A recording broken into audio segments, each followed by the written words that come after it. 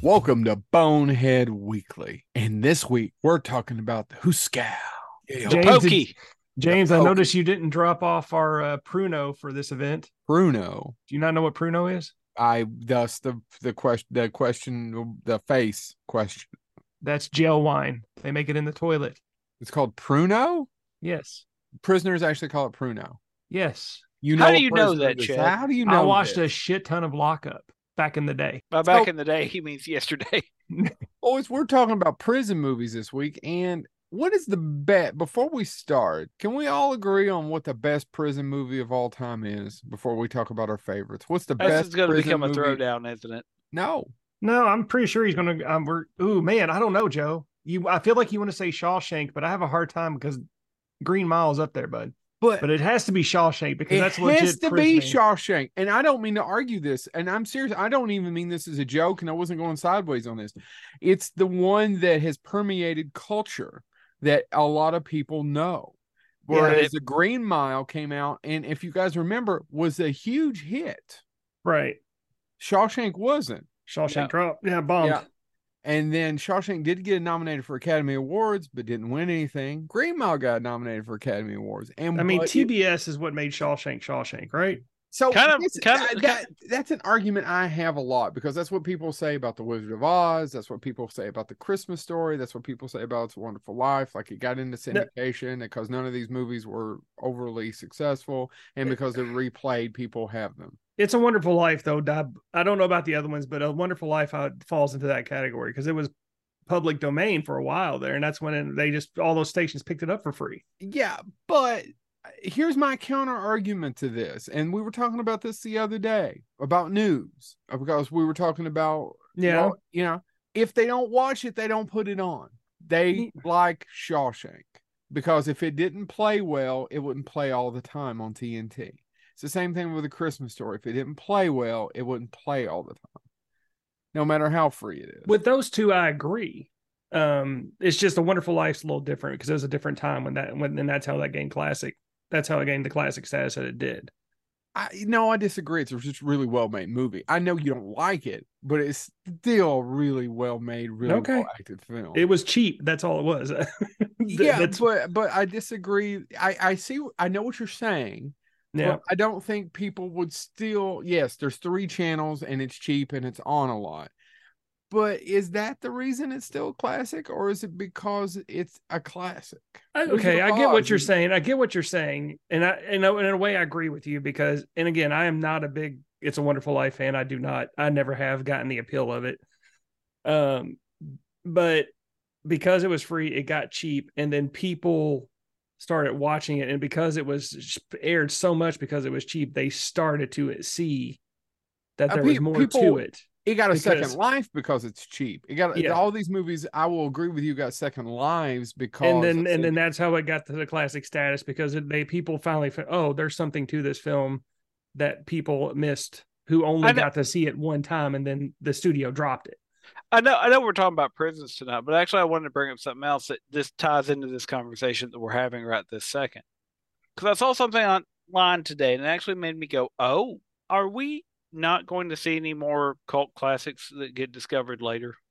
It's tough. The person that was making that argument says that now that there is a legal loophole where you can write off films provided you make them disappear if they don't make money. Right. And they were making the argument we won't see a Shawshank again. We won't see it because it'll just be, that failed, destroy it. In some ways, yes, but I think there will be smaller studios who make those movies, and then they just dump it on a streaming service and people find it. Yeah, what they do is they're writing it off on their streaming service. A lot of these things, for example, I don't think it was Willow, but some of those HBO shows are going to go to Tubi. Yeah, and some like Lovecraft Country is already on Tubi, and several movies that is Lovecraft Country on Tubi. Yeah, it's on Tubi. It's not that I have anything against Tubi. It's just so sad because that is a fantastic fucking show that it's not on HBO. What a bunch of assholes. Yeah. Yeah, no, and I mean, and they're writing them off, but they are showing up in other places. So unless they destroy it, like they did the Batman or the Batgirl movie, unless it's just destroyed, then I disagree with the sentiment. what I would say is that it's just not as special because there's just so much streaming. So the other day there was this blah blah blah bomb came to life because it was on the top 8 or whatever of Netflix. I can't remember which movie it was. Oh, yeah. No, I see those articles all the time now, though. An example of that is Ripped, the movie that had Ryan Reynolds and I've never heard of The Rock. No. Is this the Christmas movie? Jeff Bridges. No, never heard of it. Oh, R.I.P.D. Not Ripped. Oh, Ripped. Damn it. What the hell, James? They even made a sequel to it. They did. Well, they why. did with the guy from Burn Notice. That's why, because it hit streaming, and all of a sudden everybody's like, "Oh, this is kind of enjoyable. It's okay."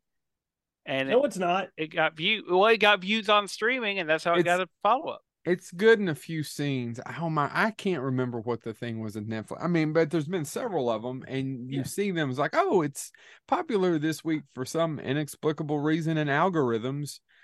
So it's just harder to find, and there's so much content. Ripped. I know. No, I didn't, dude. I just was going by. It's the Rest in Peace division. Yeah, I know. I just was going. I knew I wouldn't get it out if I didn't say it quickly. I'd forget that title, so I had to get it out. Oddly enough, quickly. It needed another P technically to be ripped. I'm sorry. Would you prefer me call it rip? It wouldn't be ripped. It doesn't have an E. No. It needs another vowel. I'm just saying. It needs another vowel. So what's the best? I don't know. I just think that's the prison movie that most people know. I would agree with you with Shawshank. I think most modern audiences would say that. Yes. There's a couple that I would argue that if you asked that question before Shawshank came out, the answer would of course be different. Yeah, it would have been Cool Hand Luke. Also, I don't know if it'd be Cool Hand Luke. I would almost wonder if it would have been The Great Escape. I don't know. That song, everybody knows that song. Yeah. Everybody knows the theme from The Great Escape. Well, do they now? I don't know. That's a good. No, okay. Pre Shawshank. Pre Shawshank. We should pre-90s. And also, I could also make a counter argument that Shawshank benefited from all those grannies and grandpas watching it on TNT without as much rape. Yeah. And language. I wonder if it was playing unedited, like the Blues Brothers. We were talking about this the other day. A lot of people don't know who grew up on TBS, the actual Blues Brothers movie. They just know the PG TBS version. Right. Which is quite a bit different. Same with Christmas Story. Nobody's seen the hard R Christmas Story. Right. Where Ralphie does horrible things to that teacher. Right. Listen, she didn't run her sass mouth all the time. That's right. So I another just thing to throw out there. Would they still find it? I don't know. Shawshank. People love Shawshank. Now, gentlemen, who wants to go first talking about their favorite prison movie? I'm going to go first. Lock Up or Lock Out. What's it called? What was the one that ripped off Escape from New York? Just so you know. Oh, Escape from New York? Is it Lockout? Lock Up? With Guy Pearce? Lockout, isn't it? It's Lockout. Yeah, it's Lockout. I figured it's 2012 Lockout. Directed by Luc Besson, right? Or is it just produced by him? It's just produced. And guys, and for our audience, real quick, I'm sorry, I was being a jerk when I said who's going to go first and then jump. Lockout is one of the few movies that lost in court to a copyright infringement in French court. John Carpenter 1 is such a ripoff of Escape from New York. I did enjoy it though. God, love any movie with Guy Pearce in it. Well, yeah, 20 minutes of it's good. By the way, because we jumped off this, I do want to point out Pruno or prison wine is an alcoholic beverage variously made from apples, oranges, fruit cocktail, fruit juices, hard candy, sugar, high fructose syrup, and possibly other ingredients, including crumbled bread. Okay. Well, I wanted, before we get into this, I know there was so many episodes, so many scenes in Lockup where they showed prisoners having garbage bags full of Pruno and talking about how they made it. I know Chad normally does when we do the yearly reviews. He'll tell a little bit about the year. I wanted to start this off with, forgive me, but with a little bit of the history, because there is an important point about prisons historically. First, the federal government didn't get into the American federal government didn't get into the prison business until 1891. They left it to the states. But what I want to talk about is just the evolution of prisons, because originally prisons were punishment and they were a way to remove people from society. It is only in relatively recent history that it's became about corrections and making people better. Uh-huh. And I think that's important, even if you're just talking about films, because one of the things that I think we can talk about as we talk about the films is, are the prisons in these films, are they about removing people from society as punishment, or are they about correcting behavior? And I think most of the time films go, of course, for the more emotional punishing, right? It's not about Yeah. fixing them, it's about punishing them. And that's, I think that's interesting. Um, so I just wanted to say that, because if you look at, if you study the history of prisons, and I've done a little bit of that because oddly enough it mirrors the history of education quite a bit. Well, yeah. I mean, high It's school was a prison for us. well, I mean the first, so the modern prison system is often credited to London, and it was actually created by a philosopher who Jeremy Bentham, and he was against the death penalty because that used to be the punishment, right? Oh, they sinned against the crown, kill them. And he was against that. And so he says, guys, what we need to do is just put all these people in one area and lock them up. And then, of course, he was worried, though. He realized that that would be a drain on society, that it would have to be funded and all that stuff. So he designed a prison where they would never know how many guards there were. And so you could technically staff it very sparingly, but still had them. So you would have to hire fewer quote unquote peace officers. Now, that was in the late 18th century. By the time we get to the 19th century, that's when we start actually housing inmates in prisons. Like I said, in America, the states did it eventually. The federal government did get into it in 1891. But, often we see these films, go ahead and Luke's an example of one, where there are these punishment systems, right? You're working the road crew, you're working, or you're getting whipped. So I think that's one of the things that's really interesting about prisons, even in pop culture, is we can always ask the question, is it about fixing the violator to where they don't violate again? Or is it about removing them from society and punishing them? And that's the two sides, broadly speaking. And yes, if there's a prison historian out there, I know you're going, well, what about, okay. But generally speaking, the two sides of the coin are punishment or corrections. So I just wanted to say that. Sorry. And then you killed who? Listen, there's no evidence, so I can neither be punished nor corrected. Who wants to go first? Chad. I'll go first. I'll get my serious one out of the way. And this is the only serious one I'm going to talk about. Murder in the First. I legitimately love this movie. Directed by Mark. It's so depressing. I know, but it's so well acted and so good. It may, honestly, guys, it may be my favorite Kevin Bacon performance. Is Murder in the First. And no, it's not ripped. Why? What do you guys think getting ripped?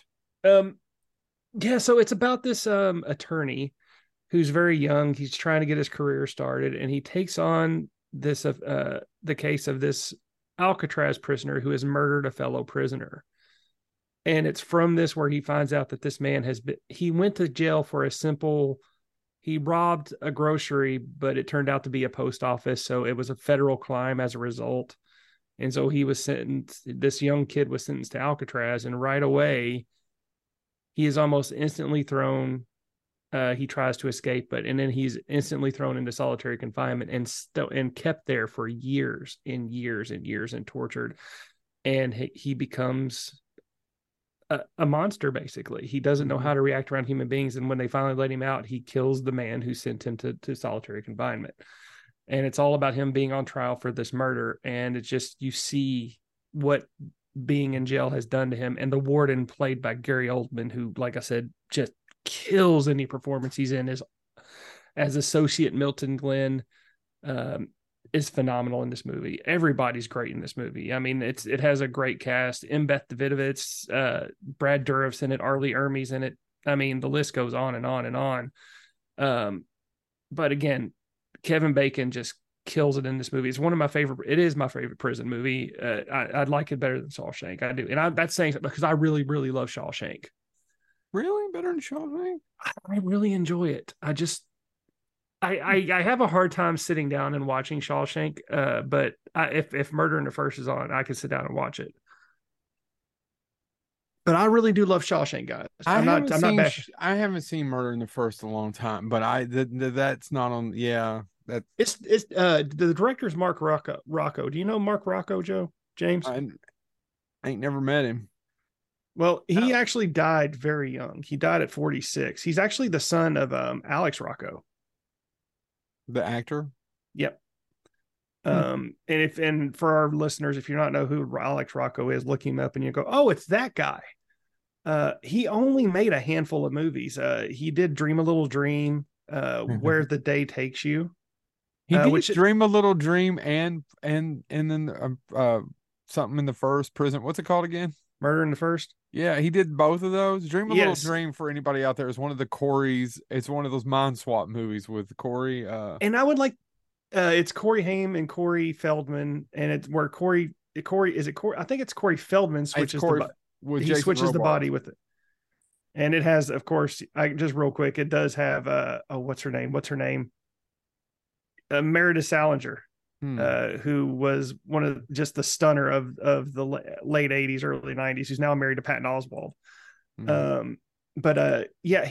did that, and then all the other movies after that are dark movies. Like Where the Day Takes You is one of those I've always wanted to see. It has a star-studded cast. It's about drug abuse and this guy trying to help kids who are in trouble. Murder in the First, and then The Jacket. Which is that Adrian Brody? That's that, yeah. Adrian Brody time travel movie. I've never seen it. Oh my God, you haven't? It's so good, Joe. Maybe I have. If I have, I don't remember it. I know what it is, and I don't remember it. Yeah. So he only directed. He stopped directing after Murder in the First. He produced The Jacket and another movie called Take, but Murder in the First was his last movie that he ever directed, and I don't know why. But that's my first pick is Murder in the First. If you haven't seen it, please check it out. It is a great film. And again, it may be Kevin Bacon's best performance. James, you mind if I go next? Thanks. No, real quick. I just want to say, Chad, I know you must have seen it because you would have a different feeling. You, sir, need to go watch the Guardians of the Galaxy Christmas special. Holiday special. I did see it. That's obviously Kevin Bacon's best role. I mean, he's got you there. He's got me. It's not it surpasses Ripped. It sure does. By the way, side note, James, are you going to bring up the one that I brought up for Good Movie Monday, our Good Movie Monday segment? Or I don't even remember it. I'll be out of that because I was thinking about it. I don't remember what I talked about. I don't remember. I've got problems. All right. Go ahead, Joe. Lambert. Oh, no, go ahead. You can do that one. Okay.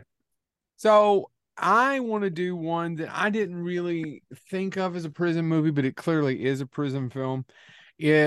Vincenzo Natali is I didn't even know who he was. He's incredible. This actually is probably not his best film, but this is one of the best movies I have ever seen from kind of a first-time director. And I want to talk about 1997's Cube. Such a hack. Yeah. God, that's a great movie. It's a good movie. I didn't even consider that as a prison movie, but it is, isn't it? But they are prisoners. They don't know who they are. They're not for sure why, and they can't get out. Well, and their names, Their names are all allusions to prisons, Levin and Worth, and they're all prisons. And the movie I didn't know if I even caught on to that. And the movie takes place in a cube. And as they're going from cube to cube, and it's a small, low-budget film, some of them are booby traps, some of them are not, and they have to try to figure out and work together, and then one of them has a secret. And the less I tell you, the better. So it's on a ton of streaming. Actually, there's a pretty good sequel. Cube 2 is not bad. He's not involved with that one, right? No, I don't think so. And there's like Cube 0. There's a couple of sequels that aren't actually half bad. I always say this too about one of my favorite werewolf films, Ginger Snaps, that actually the two sequels aren't terrible either, by the way. You should check them out. They're not as good as the first one, but they're pretty good considering that they're direct-to-video sequels. Same thing with Cube. Go ahead, Jeff. Just side note, it's one of those questions of what happened, because, I mean, I don't think this is your favorite movie of his. I might be wrong, but Splice. Splice is my favorite. Splice is everything works in that movie. It does. But it's amazing. After Splice, which I think is his best film, he just kind of went to TV.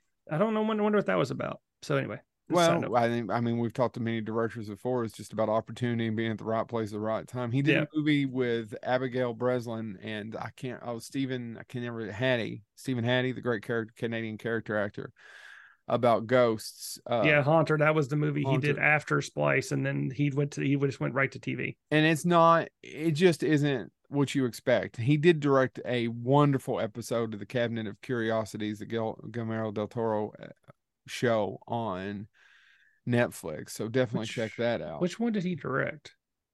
I think it's the one with the rats.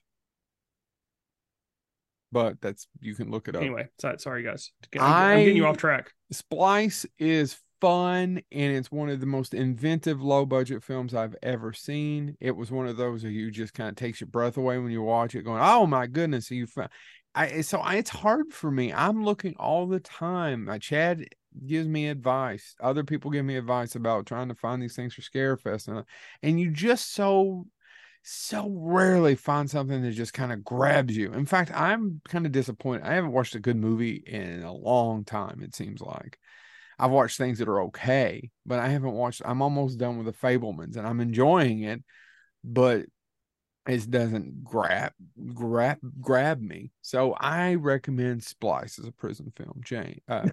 Chad. Who's next? It's James. I got you so befuddled. Wait, did you say Splice is a prison film? Oh God, Cube? Yes. He kept interrupting me, and I was going to go through the Cube. So yes, Cube, and then go watch Splice because I thought he did that on purpose. So that was a complete accident. Vincenzo did it.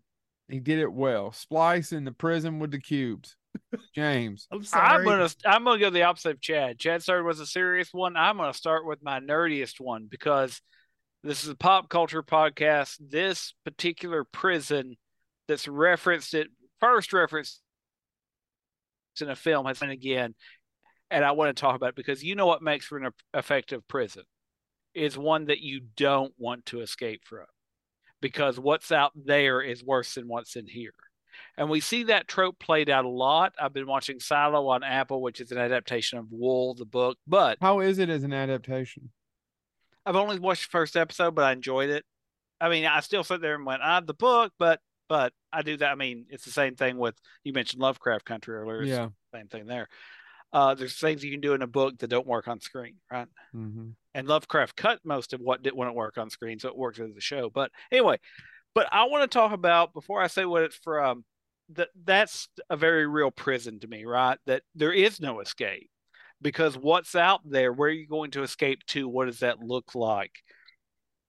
And I think that's a really effective thing. And so in the particular place it first premiered, you have these two wrongfully accused people sent there. And it's a forced labor prison. So they have to, but when they're not laboring, there's fighting among the inmates. There's all this stuff. And ultimately, the only way one of them finally establishes enough street cred to where they can be left alone is he damages someone else's genitals.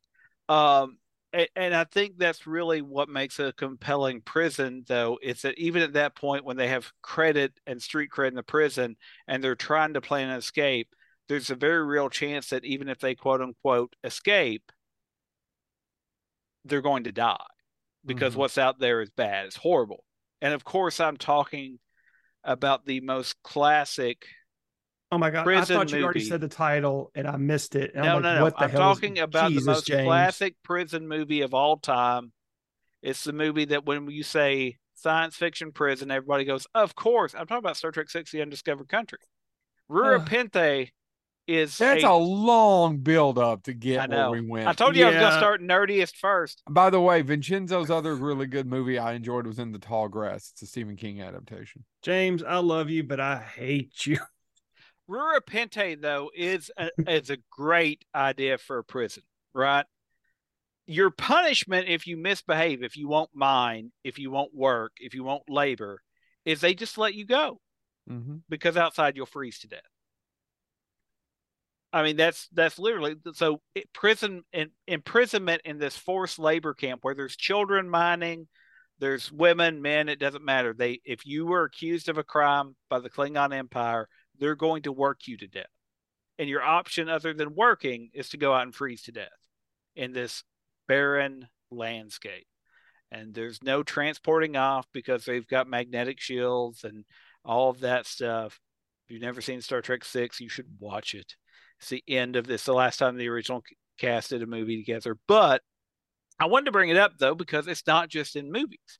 If you're a Star Trek fan, it comes up several different times. Captain Archer on Enterprise is sent there. And matter of fact, his attorney ends up getting sent there with him for trying to defend him. And when they find a loophole basically to let him escape, his attorney goes, if I escape, it'll just be proving them right, and basically agrees to stay and do hard labor until he can change the system from the inside. And so I think it's a great device. And I think particularly the reason I actually wanted to bring it up, Chad, other than just to aggravate you, is because I think that's a very interesting commentary on prisons in general, right? Yeah. Because I think there is something to be said that. But did you say somebody got their balls smashed? You don't remember the entire scene where Kirk the guy's fighting Kirk, and he Not finally everybody kicks keeps him. Their genitals in the same. He place. kicks him below the knee, and the guy just falls over, and he goes, "I don't know why that worked." And she has the line, as Joe said, "Not everybody keeps the genitals in the same place." Yeah. Oh, okay. I forgot. But I think there's some commentary there if you want to read it this way about how we view prisons in general, right? I mean, once you escape from a prison, you're still labeled. If you apply for college, if you apply for a job, have you ever been convicted of a felony? Have you ever? So sometimes. Not convicted. No, I know that was a rhetorical question, Joe. You weren't required to answer. But not sometimes, convicted. Sometimes I think there's a point there about what does escape look like? Do we ever? I mean, do people that we send to prison ever really get? No, I don't know. released? I think you're reading a lot into Star Trek 6. Actually, it's my commentary on all prison movies, right? It's actually Shawshank Redemption has that entire line. Are you reformed? Yeah. And that entire speech. So I think that's it. But I wanted to start off geeky, and I did. Rura Penthe is a great prison planet. It's actually just an asteroid that they're forced to mine, and their punishment is they're let go. So there you go. I started with Rura Penthe, Chad. You started serious. I went the other way. I'll get more serious as the night goes on. Chad, bring us back. Chad, I'm going to go quick and bring us back. I'm going to go in reverse, and I'm just going to tell you the title straight off the bat. Jean-Claude Van Damme, Death Warrant. You know, I actually don't know that I've ever seen it. I've seen scenes. This is where I would tell you don't waste your time. Well, I wasn't going to run out and watch it. I think I'd watch I Come in Peace before I'd watch that. I loved Death Warrant as a kid. And honestly, you guys, I was thinking about this for my list, and I realized that Jean-Claude Van Damme movies in the early 90s is probably what got me through puberty. That's more information than so we you need could to masturbate to Jean-Claude? No, it's every movie he had. I had a crush on the female co-star. So in Death Warrant, it was Cynthia. Female co-star, he says. Well, it was in Death Warrant, it was Cynthia Gibb, who I thought is absolutely stunning in that movie. Double Impact had Alona Shaw. Nowhere to Run had who are any of these people are. Nowhere to Run had Rosanna Arquette. Time Cop had Mia Sara, and Street Fighter had Kylie Minogue. I mean, right there, guys. Jean-Claude Van Damme, every movie, and I had to watch every Jean-Claude Van Damme movie that came out because my brothers were big Jean-Claude Van Damme fans. So some of the movies hooked on to me, and Death Warrant is right up there. It hooked on to me. It doesn't have the same staying power as Hard Target or Time Cop does, but at the time I really enjoyed it. And if you're not familiar with Death Warrant, it is Jean-Claude Van Damme plays a cop who is sent into a corrupt prison to figure out what's going on there, and they send him in as a prisoner to figure out what's going on. And it's about him trying to struggle to stay alive inside of this hardcore prison. And it even has its Morgan Freeman played by Robert Guillaume. Played by it's the exact same story. It's the exact same archetype that Morgan Freeman's character is. But it's Robert Gill. I can never say his name right. Robert Gilliam, I think is how you say it. That's okay. But it also stars Patrick Kilpatrick as the serial killer called the Sandman, who Jean-Claude Van Damme sends to the prison. Art LaFleur, guys, plays the main prison villain, Sergeant DeGraff. And even Armin Shimmerman's in it as Dr. Gottsman. So I had to do just a Jean-Claude Van Damme movie to talk about prison movies. And then the best part about this is it doesn't even look like a prison. It looks like a warehouse because they fight in the boiler room. And the boiler room it's literally small prison, go down and fight in the boiler room. And it's this massive factory with like burning coal, like huge, what's the word I'm looking for? Furnaces and things like that, which you would not find in any prison. Yeah. So it just it's written by David S. Goyer too, by the way. Forgot to mention that. So that's my second pick, Death Warrant. Here's mine. It's directed by Nicholas Wendigo Refn. And I am going to say, as someone said earlier, I think this is the best performance of this actor. An actor who I think is a kind of a star, but actual character actor. Tom Hardy's best performance. I'm going to talk about Bronson. Ooh. It's over here on my shelf. I love Bronson. It's about a man who was sentenced to 7 years in prison for robbing a post office and ends up spending 3 decades in what? Solitary confinement. Like Murder in the First. His own personality supplanted by his alter ego, Charles Bronson. That's the plot, right? Yeah. But man, he transforms into this just malevolent, chiseled, badass, awful person. James. And what? James. Yes. Yeah. Watch this. Man Drive's a good movie. Is that the one where nothing much happens and it's basically an 80s movie? Yeah, but what's his name? Albert Brooks is amazing. Albert Brooks is good in that one. Yeah. So yeah, let's talk about Drive. Sorry, Jay. But no, yeah, Tom Hardy as Bronson is phenomenal. He is just batshit insane. And the actual guy it's based on actually gave him credit and said, "No, he got it. That's exactly what I did. That's it." I mean, when you're doing a real life story and the real person goes, "Yeah, that's it." Well, that's pretty good. That's pretty good. Thank you for saying that. What I was going to add is there's some really, if you go on IMDb about it, there's some pretty good trivia. And one of them is the actual Charles Bronson, who we're talking about, shaved off his mustache and sent it to Tom Hardy so he could be made into a loose mustache for Hardy to wear. I didn't know that. Yeah. The director wasn't allowed to meet Charles Bronson in person since he's not from Britain, but was allowed to have 2 phone calls with him. Tom Hardy met with Bronson several times, and the two became good friends. And Bronson was impressed with how Hardy managed to get just as muscular as he was and how well he could mimic his own personality and voice. He believes Hardy was the only person who could play him, like James said. Yeah, just like he's the only person that could play a syphilitic Al Capone. Now, let me finish this with the best part of the trivia.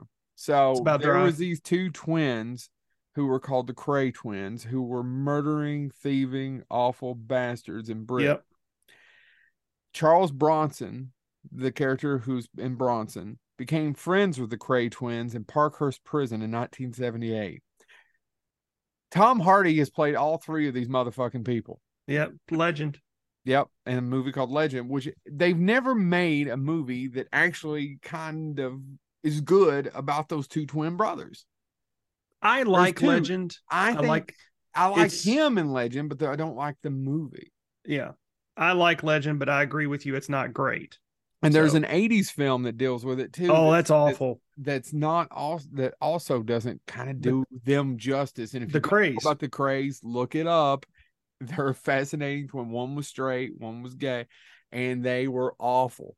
No, the Craze, those two, the characters play it too straight. I mean, there's nothing. The Craze from the 80s is boring as hell. Yeah, they're sociopaths. So Tom Hardy played all 3 of these people. Yeah. I just find it fascinating. I do too. Who's next? That would be He James. Also played the clone of Picard. Yes, James. Yes, he did. But they didn't go to Repente. They did not go to Repente. So I wasn't going to do this one, but I feel like I need to talk about it. So hopefully I'm not stealing one from Chad, but if so, he can do the one he did for Good Movie Monday. See, now you all remember there was a time period called the 80s and 90s, and there were a ton of action films made during the 80s and 90s. And who were two of the stars of those action films? You're doing Tango and Cash. No, I'm doing Escape Plan. Oh, I had almost forgot about Escape Plan, but if I remember correctly, didn't we see that in theaters? I didn't. I don't think I saw it in theaters. I don't remember. I saw it last year. That was. I thought I saw it with one of you on theater. We had the director of the sequel on the show. Well, and I was going to say, so I didn't. I, as you all know, I don't always keep track of directors. I didn't know the Escape Plan, which, by the way, the Escape Plan was the first major motion picture. Yes. Arnold had a cameo in Expendables, but this was the film that finally gave us Arnold and Sylvester Stallone doing a movie together. Sylvester Stallone plays 50 Cent. And 50 Cent, you're absolutely right. Sylvester Stallone plays this guy that designs prisons to make them unable to be escaped from, and he ends up, of course, getting thrown in one of his own prisons, etc., etc. I didn't see that coming. And of course, he befriends an inmate played by Sylvester Stallone, or played by Arnold Schwarzenegger. They decide to break out. It also stars, as Joe said, 50 Cent, Vinnie Jones, Vincent D'Onofrio, Amy Ryan, but most importantly, as the bad guy, Jesus. Jim Caviezel. Yeah, Jim Caviezel plays the warden, who is, of course, corrupt. That never happens. And so it was it made $137 million worldwide off a $50 million budget. So it made some money. Got, as Joe said, got some sequels. But it was just one of those things that happened. But it was directed. Mikhail Hofstra. I can't say his name. Yeah, Mikhail Hofstra. Mm-hmm. Who also directed The Right with Anthony Hopkins. Yeah. And I blanked on what else he directed, Joe. It doesn't matter. No. Okay, hold on. No, there was one that I actually was like, oh, I didn't know he directed that. Sorry, I had. I'm sorry. I was trying to get ready for when I talk. I'm not actually. Well, sometimes you remember things, but I aimed too high. He directed a couple of horror films. He directed The Right and 1408. 1408 is the one that I couldn't remember. 1408 is one good movie. It's very. I was gonna say visually, it's very compelling. So. But I saw the Escape Plan in theaters. I thought it was with one of you all, but obviously not. Or you just don't remember going places with me. That's fine. Either one of those could be true. The point being, though, is I preferred when they use that premise for Double Team. I saw Who stole it from the prisoner. I saw it. I don't necessarily remember too much about it, but I do remember it was a big deal that we finally, after 2 decades almost, got a movie with Sylvester Stallone and Arnold Schwarzenegger. So if you like prison films that are adventure films and also star 50 Cent, you really should check out Escape Plan. I remember enjoying it. It was just, I don't remember anything about it, 10 years, 20 years later. Mm-hmm. Whose turn is it again? Oh, I guess is it my turn? Oh, it's your turn. Yeah. We're round 3. So I am going to redo the one I did for Good Movie Monday in case you didn't hear that segment on our favorite Australian Glenn's podcast. I want to call him my favorite person named Glenn in Australia. Okay, do you have another one? No, but I mean I don't want to eliminate those opportunities. Then shut your hole. I don't want to eliminate it. I want to talk about 1992's Fortress, directed by Stuart Gordon, starring Christopher Lambert. Written by Troy Neighbors, Steven Feinberg, and David Venable. I'm probably butchering that name all to shit. So it takes place in the future. And Christopher Lambert's character and his wife are thrown into jail because they get pregnant, and they're only allowed one pregnancy, which they lost the first child. So they're thrown into prison for getting pregnant again. And during that time, they run into the evil warden played by Kurtwood Smith, who plays prison director Poe. And it has a great cast of character actors like Lincoln Kilpatrick, Jeffrey Combs, Vernon Wells, Tim Tolles is in it. Sorry, Tom Tolles. It is a great futuristic prison movie. A lot of great effects, in my opinion, for 1992 anyway. And Christopher Lambert, I, like James, was a huge Christopher Lambert Christopher Lambert fan when I was younger. Still am. I still love a bunch of his films from back then, Fortress being one of them. I need to go back and watch Fortress. It's real. I really do enjoy it, especially Christopher Lambert and Kurtwood Smith in it. Is it on Tubi? There is a bad special effect with Kurtwood Smith with the thing on his stomach or whatever that pops in my mind. Yeah, but I always look back at his acting in the film during that scene where you see that is really good. So he pulls it off, even though it's low budget 90s special effects. James, did you know who the part was actually supposed to go to? No. So Stuart Gordon got the job to direct Fortress because Arnold Schwarzenegger saw Reanimator.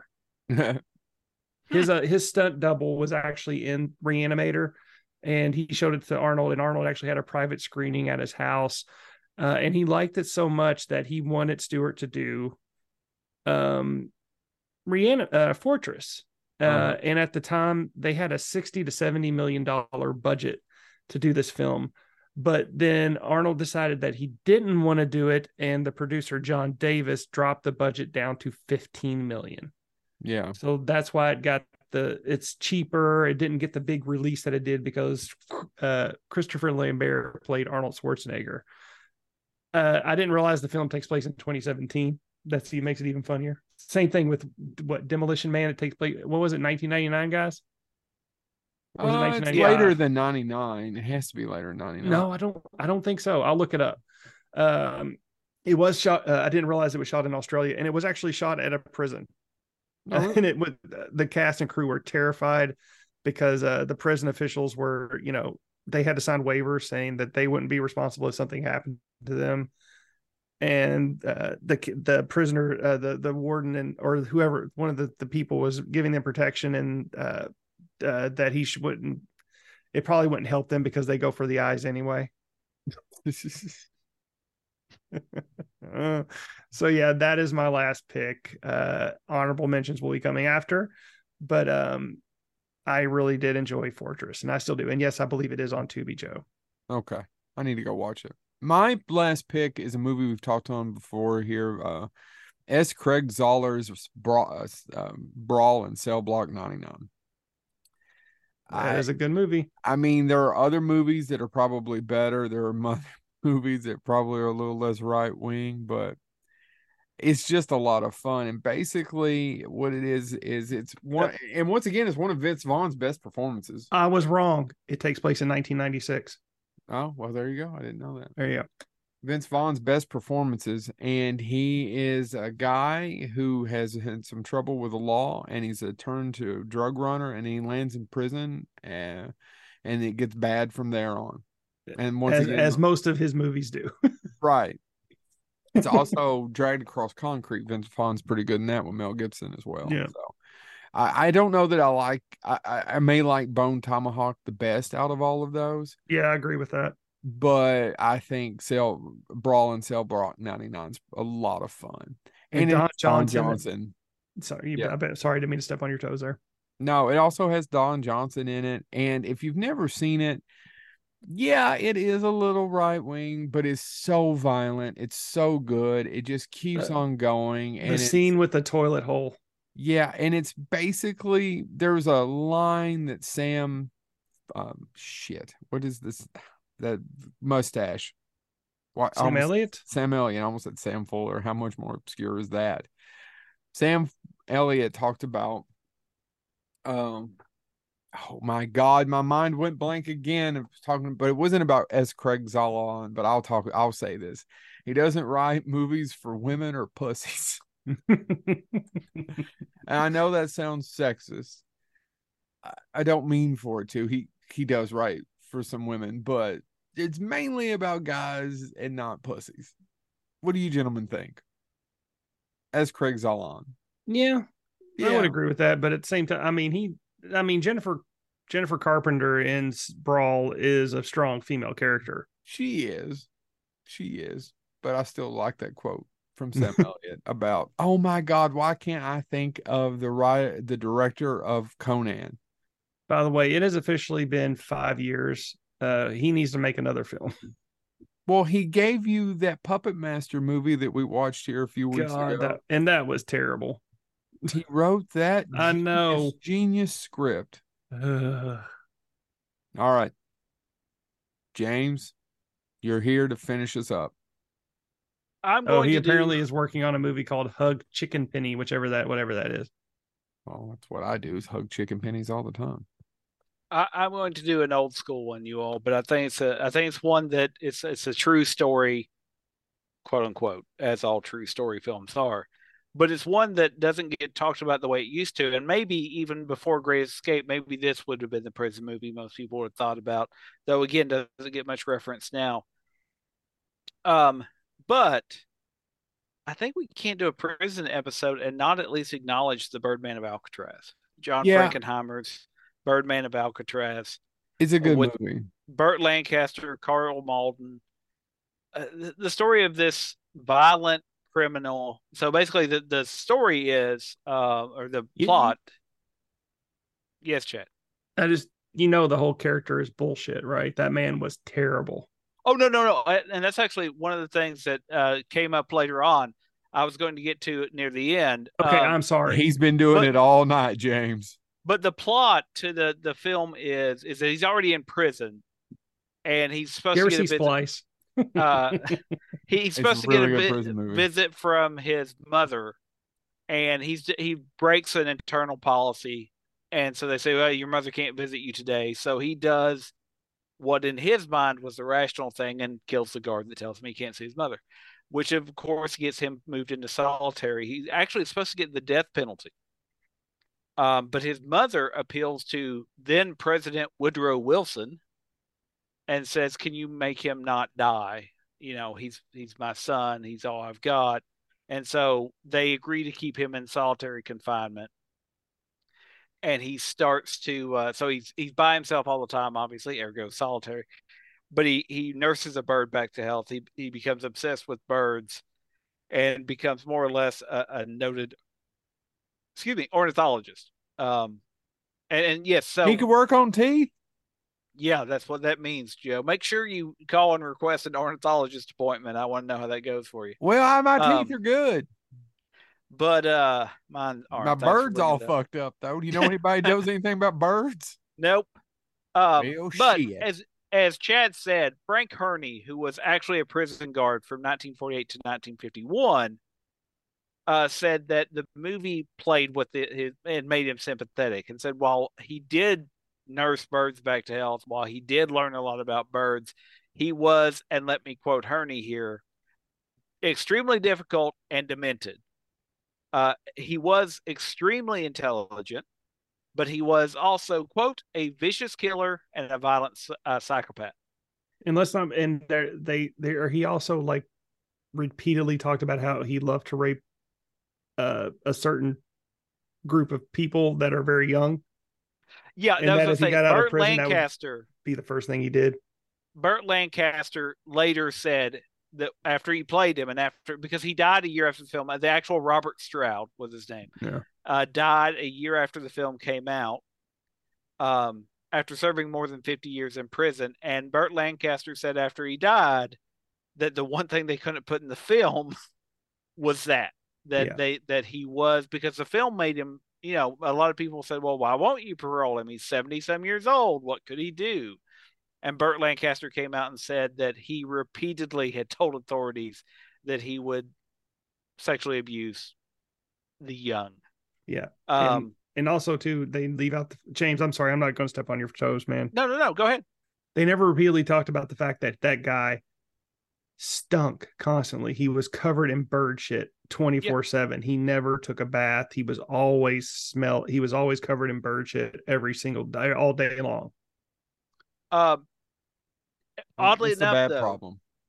Oddly enough, this film has made him, Alcatraz no longer being a thing, has made him the second most famous to this day in the annals of the famous people that were at Alcatraz.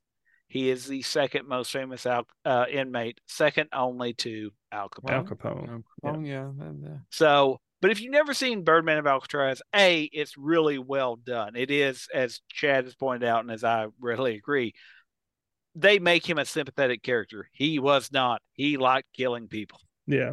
There's a reason you don't put somebody in solitary confinement, even if you're the most corrupt person on ever, if they did absolutely nothing wrong. Now, solitary confinement, there's a huge debate about how that's completely wrong. If you want more information about it, there's a recent episode of John Oliver I recommend checking out. But Stroud couldn't be around other people because he liked to kill. He was a monster, not the Burt Lancaster character. Yeah, I was gonna say, but the film is interesting in that it is one of the early films. Let's see, it came out in was it 1952? 62. I'm sorry, 62. It was one of the first films though that tried to make a prisoner seem somewhat sympathetic. Oddly enough, perhaps misplaced with this particular one, but you probably should watch it. It's a good one to see, at least showing something going on. So, we ready?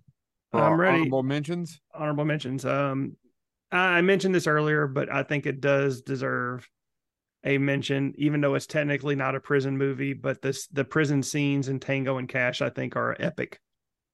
Well, I like Tango and Cash. It's technically not a prison movie, but the prison scenes in that. I really do like Let's Go to Jail with Will Arnett and Dak Shepard. Mm-hmm. Where he plays Let's Go to Prison. Let's Go to Prison. Sorry. Yep. Let's Go to Prison. Ernest Goes to Jail, guys. Still love Ernest Goes. That entire episode, the part where he's getting the pen. Yep. Oh, that's the only scene I remember in jail is the pen scene. That is it. And that.